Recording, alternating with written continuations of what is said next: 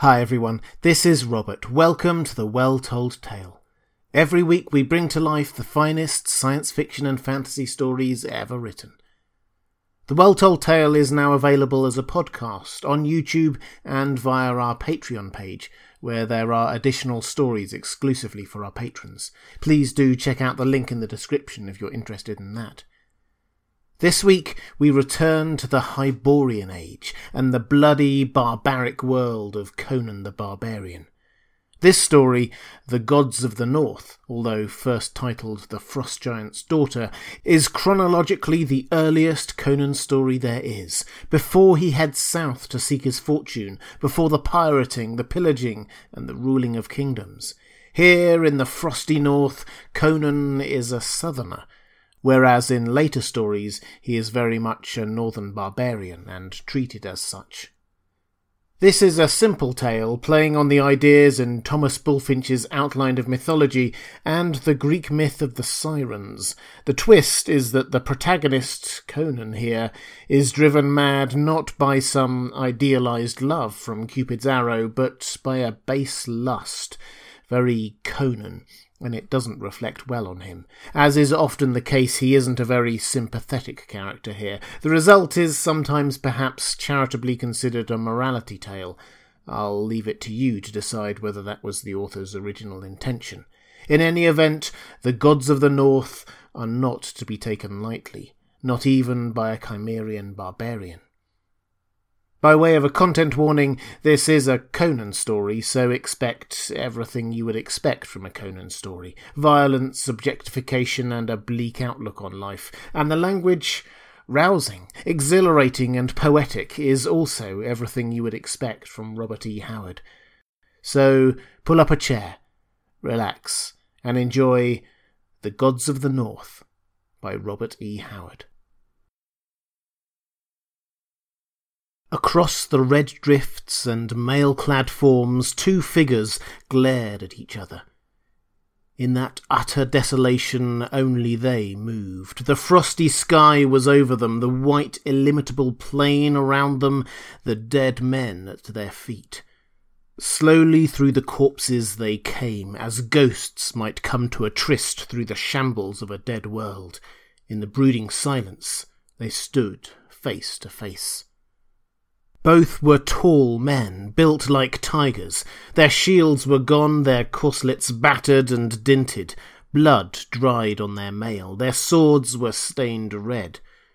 Their horned helmets showed the marks of fierce strokes. One was beardless and black-maned. The locks and beard of the other were red as the blood on the sunlit snow. "Man," said he, "tell me your name, so that my brothers in Vanaheim may know who was the last of Wulfhere's band to fall before the sword of Heimdall." "Not in Vanaheim," growled the black-haired warrior, "but in Valhalla will you tell your brothers that you met Conan of Cimmeria." Heimdall roared and leapt, and his sword flashed in deathly arc. Conan staggered, and his vision was filled with red sparks as the singing blade crashed on his helmet, shivering into bits of blue fire. But as he reeled, he thrust with all the power of his broad shoulders behind the humming blade. The sharp point tore through brass scales and bones and heart, and the red-haired warrior died at Conan's feet. The Cimmerian stood upright, trailing his sword, a sudden sick weariness assailing him. The glare of the sun on the snow cut his eyes like a knife, and the sky seemed shrunken and strangely apart. He turned away from the trampled expanse where yellow-bearded warriors lay locked with red-haired slayers in the embrace of death. A few steps he took, and the glare of the snowfields was suddenly dimmed. A rushing wave of blindness engulfed him, and he sank down into the snow, supporting himself on one mailed arm, seeking to shake the blindness out of his eyes as a lion might shake his mane. A silvery laugh cut through his dizziness, and his sight cleared slowly. He looked up. There was a strangeness about all the landscape that he could not place or define, an unfamiliar tinge to earth and sky. But he did not think long of this. Before him, swaying like a sapling in the wind, stood a woman. Her body was like ivory to his dazed gaze, and, save for a light veil of gossamer, she was naked as the day. Her slender, bare, white feet were whiter than the snow they spurned. She laughed down at the bewildered warrior. Her laughter was sweeter than the rippling of silvery fountains, and poisonous with cruel mockery. "Who are you?" asked the Cimmerian. "Whence came you?" "What matter?" Her voice was more musical than a silver-stringed harp, but it was edged with cruelty. "Call up your men," said he, grasping his sword. "Yet, though my strength fail me, they shall not take me alive. I see you are of the Vanir." "Have I said so?" His gaze went again to her unruly locks, which at first glance he had thought to be red. Now he saw that they were neither red nor yellow, but a glorious compound of both colours. He gazed, spellbound. Her hair was like elfin gold. The sun struck it so dazzlingly that he could scarcely bear to look upon it. Her eyes were likewise neither wholly blue nor wholly grey, but of shifting colours and dancing lights and clouds of colours he could not define. Her full red lips smiled, and from her slender feet to the blinding crown of her billowy hair, her ivory body was as perfect as the dream of a god. Conan's pulse hammered in his temples. "I cannot tell," said he, "whether you are of Vanaheim and mine enemy, or of Asgard and my friend. Far I have wandered, but a woman like you I have never seen. Your locks blind me with their brightness. Never have I seen such hair, not even among the fairest daughters of the Aesir. By Ymir." "Why, who are you to swear by Ymir?" she mocked. "What know you of the gods of ice and snow, you who have come up from the south to adventure among an alien people?" "By the dark gods of my own race," he cried in anger, "though I am not one of the golden-haired Aesir, none has been more forward in sword-play. This day I have seen 80 men fall, and I alone have survived the field where Wulfhere's reavers met the wolves of Bragi. Tell me, woman, have you seen the flash of mail out across the snow plains, or seen armed men moving upon the ice?" "I have seen the hoarfrost glittering in the sun," she answered. "I have heard the wind whispering across the everlasting snows." He shook his head with a sigh. "Njord should have come up with us before the battle joined. I fear he and his fighting men have been ambushed. Wulfhere and his warriors lie dead. I had thought there was no village within many leagues of this spot, for the war carried us far, but you cannot have come a great distance over these snows, naked as you are. Lead me to your tribe, if you are of Asgard, for I am faint with blows and the weariness of strife." "My village is further than you can walk, Conan of Cimmeria," she laughed. Spreading her arms wide, she swayed before him, her golden head lolling sensuously, her scintillant eyes half-shadowed beneath their long silken lashes. "Am I not beautiful, O man?"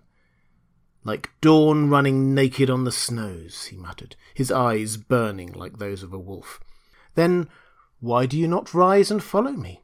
Who is the strong warrior who falls down before me?" she chanted in maddening mockery. "Lie down and die in the snow with the other fools, Conan of the black hair. You cannot follow where I would lead." With an oath, the Cimmerian heaved himself up on his feet, his blue eyes blazing, his dark, scarred face contorted. Rage shook his soul, but desire for the taunting figure before him hammered at his temples and drove his wild blood fiercely through his veins. Passion fierce as physical agony flooded his whole being, so that earth and sky swam red to his dizzy gaze. In the madness that swept upon him, weariness and faintness were swept away. He spoke no word as he drove at her, fingers spread to grip her soft flesh. With a shriek of laughter, she leapt back and ran, laughing at him over her white shoulder. With a low growl, Conan followed. He had forgotten the fight, forgotten the mailed warriors who lay in their blood, forgotten Njord and the reavers who had failed to reach the fight. He had thought only for the slender white shape which seemed to float rather than run before him. Out across the white blinding plain the chase led. The trampled red field fell out of sight behind him, but still Conan kept on with the silent tenacity of his race. His mailed feet broke through the frozen crust. He sank deep into the drifts and forged through them by sheer strength. But the girl danced across the snow light as a feather floating across a pool. Her naked feet barely left their imprint on the hoarfrost that overlaid the crust. In spite of the fire in his veins, the cold bit through the warrior's mail and fur-lined tunic, but the girl in her gossamer veil ran as lightly and as gaily as if she danced through the palm and rose gardens of Poitain. On and on she led, and Conan followed. Black curses drooled through the Cimmerian's parched lips. The great veins in his temples swelled and throbbed, and his teeth gnashed. "You cannot escape me," he roared. "Lead me into a trap, and I'll pile the heads of your kinsmen at your feet. Hide from me, and I'll tear apart the mountains to find you. I'll follow you to hell." Her maddening laughter floated back to him, and foam flew from the barbarian's lips. Further and further into the wastes she led him. The land changed. The wide plains gave way to low hills, marching upward in broken ranges. Far to the north he caught a glimpse of towering mountains, blue with the distance or white with the eternal snows. Above these mountains shone the flaring rays of the Borealis. They spread fanwise into the sky, frosty blades of cold, flaming light, changing in colour, growing and brightening. Above him the skies glowed and crackled with strange lights and gleams. The snow shone weirdly, now frosty blue, now icy crimson, now cold silver. Through a shimmering, icy realm of enchantment, Conan plunged doggedly onward, in a crystalline maze where the only reality was the white body dancing across the glittering snow beyond his reach, ever beyond his reach. He did not wonder at the strangeness of it all, not even when two gigantic figures rose up to bar his way. The scales of their mail were white with hoarfrost, their helmets and their axes were covered with ice, snow sprinkled their locks, in their beards were spikes of icicles, their eyes were cold as the lights that streamed above them. "Brothers!" cried the girl, dancing between them. "Look who follows! I have brought you a man to slay. Take his heart, that we may lay it smoking on our father's board." The giants answered with roars like the grinding of icebergs on a frozen shore, and heaved up their shining axes as the maddened Cimmerian hurled himself upon them. A frosty blade flashed before his eyes, blinding him with its brightness, and he gave back a terrible stroke that sheared through his foe's thigh. With a groan the victim fell, and at the instant Conan was dashed into the snow, his left shoulder numb from the blow of the survivor, from which the Cimmerian's mail had barely saved his life. Conan saw the remaining giant looming high above him like a colossus carved of ice, etched against the cold, glowing sky. The axe fell to sink through the snow and deep into the frozen earth as Conan hurled himself aside and leaped to his feet. The giant roared and wrenched his axe free, but even as he did, Conan's sword sang down. The giant's knees bent, and he sank slowly into the snow, which turned crimson with the blood that gushed from his half-severed neck. Conan wheeled to see the girl standing a short distance away, staring at him in wide-eyed horror, all the mockery gone from her face. She cried out fiercely, and the blood drops flew from his sword as his hand shook in the intensity of his passion. "Call the rest of your brothers," he cried. "I'll give their hearts to the wolves. You cannot escape me." With a cry of fright, she turned and ran fleetly. She did not laugh now, nor mock him over her white shoulder. She ran as for her life, and though he strained every nerve and thew until his temples were like to burst, and the snow swam red to his gaze, she drew away from him, dwindling in the witch-fire of the skies, until she was a figure no bigger than a child. Then a dancing white flame on the snow, then a dim blur in the distance. but grinding his teeth until the blood started from his gums, he reeled on, and he saw the blur grow to a dancing white flame, and the flame to a figure big as a child, and then she was running, less than 100 paces ahead of him, and slowly the space narrowed, foot by foot.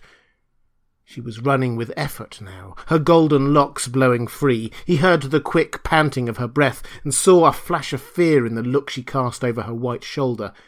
The grim endurance of the barbarian had served him well. The speed ebbed from her flashing white legs. She reeled in her gait.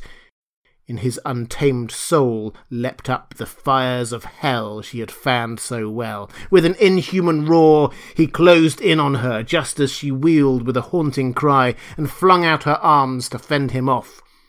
His sword fell into the snow as he crushed her to him. Her lithe body bent backwards as she fought with desperate frenzy in his iron arms. Her golden hair blew about his face, blinding him with its sheen. The feel of her slender body twisting in his mail arms drove him to blinder madness. His strong fingers sank deep into her smooth flesh, and that flesh was cold as ice. It was as if he embraced not a woman of human flesh and blood, but a woman of flaming ice.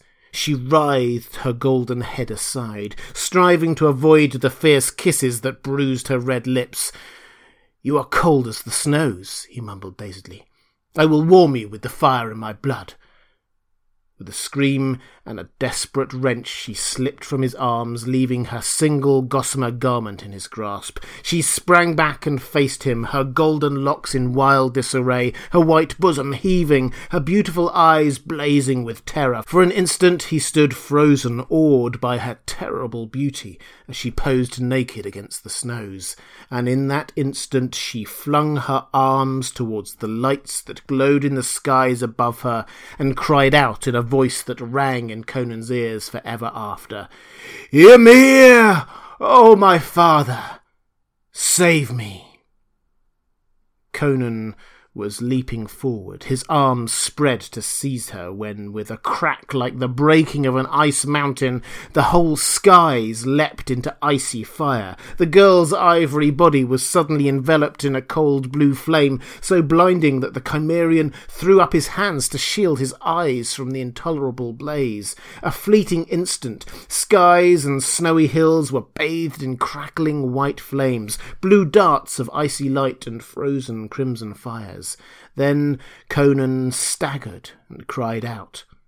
The girl was gone. The glowing snow lay empty and bare. High above his head the witch-lights flashed and played in a frosty sky gone mad, and among the distant blue mountains there sounded a rolling thunder as of a gigantic war-chariot, rushing behind steeds whose frantic hooves struck lightning from the snows and echoes from the skies. And suddenly the Borealis, the snow-clad hills and the blazing heavens reeled drunkenly to Conan's sight. Thousands of fireballs burst with showers of sparks, and the sky itself became a titanic wheel which rained stars as it spun. Under his feet the snowy hills heaved up like a wave, and the Cimmerian crumpled into the snows to lie motionless.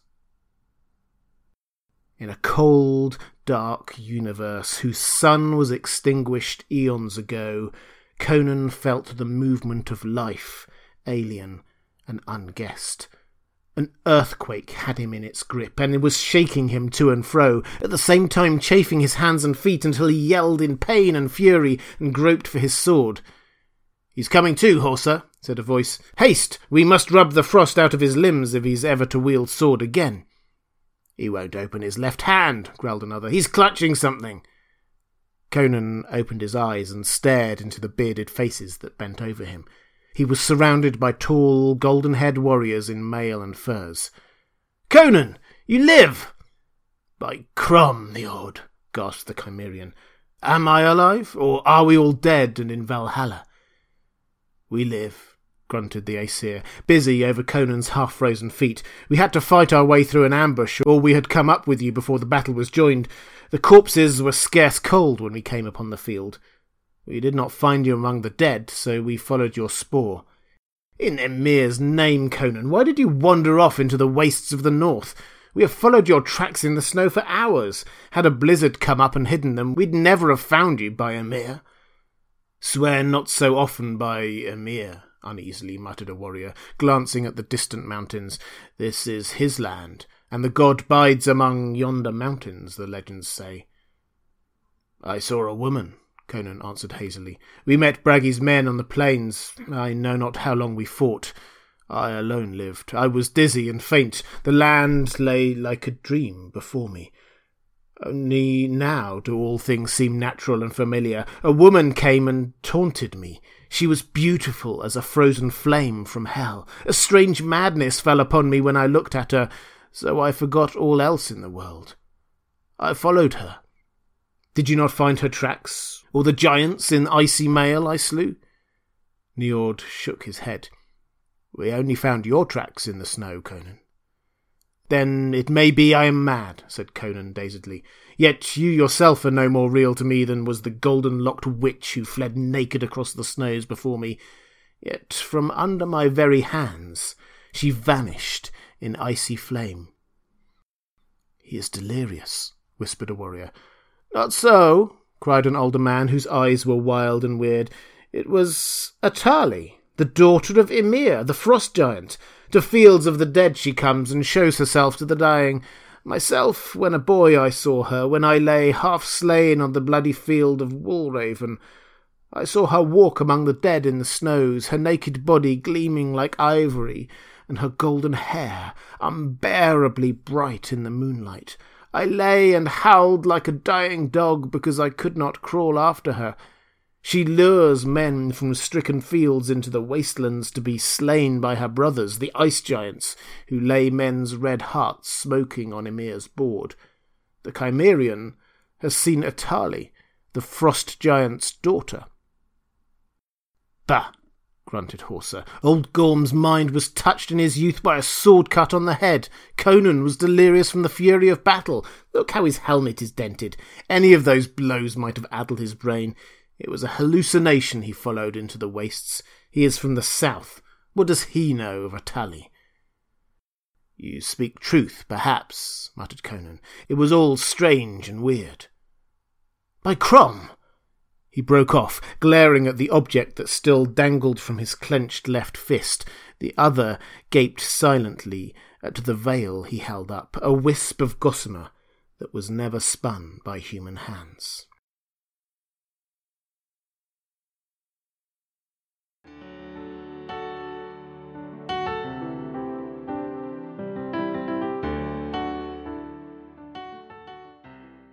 And welcome back. I hope you enjoyed The Gods of the North by Robert E. Howard. If you'd like to hear more classic science fiction and fantasy stories, or just want to support The Well Told Tale, please do check out our Patreon page at patreon.com/The Well Told Tale. There's a link in the description. We'll be back next week with a classic story from one of the legends of science fiction, Arthur C. Clarke. I hope you can join me.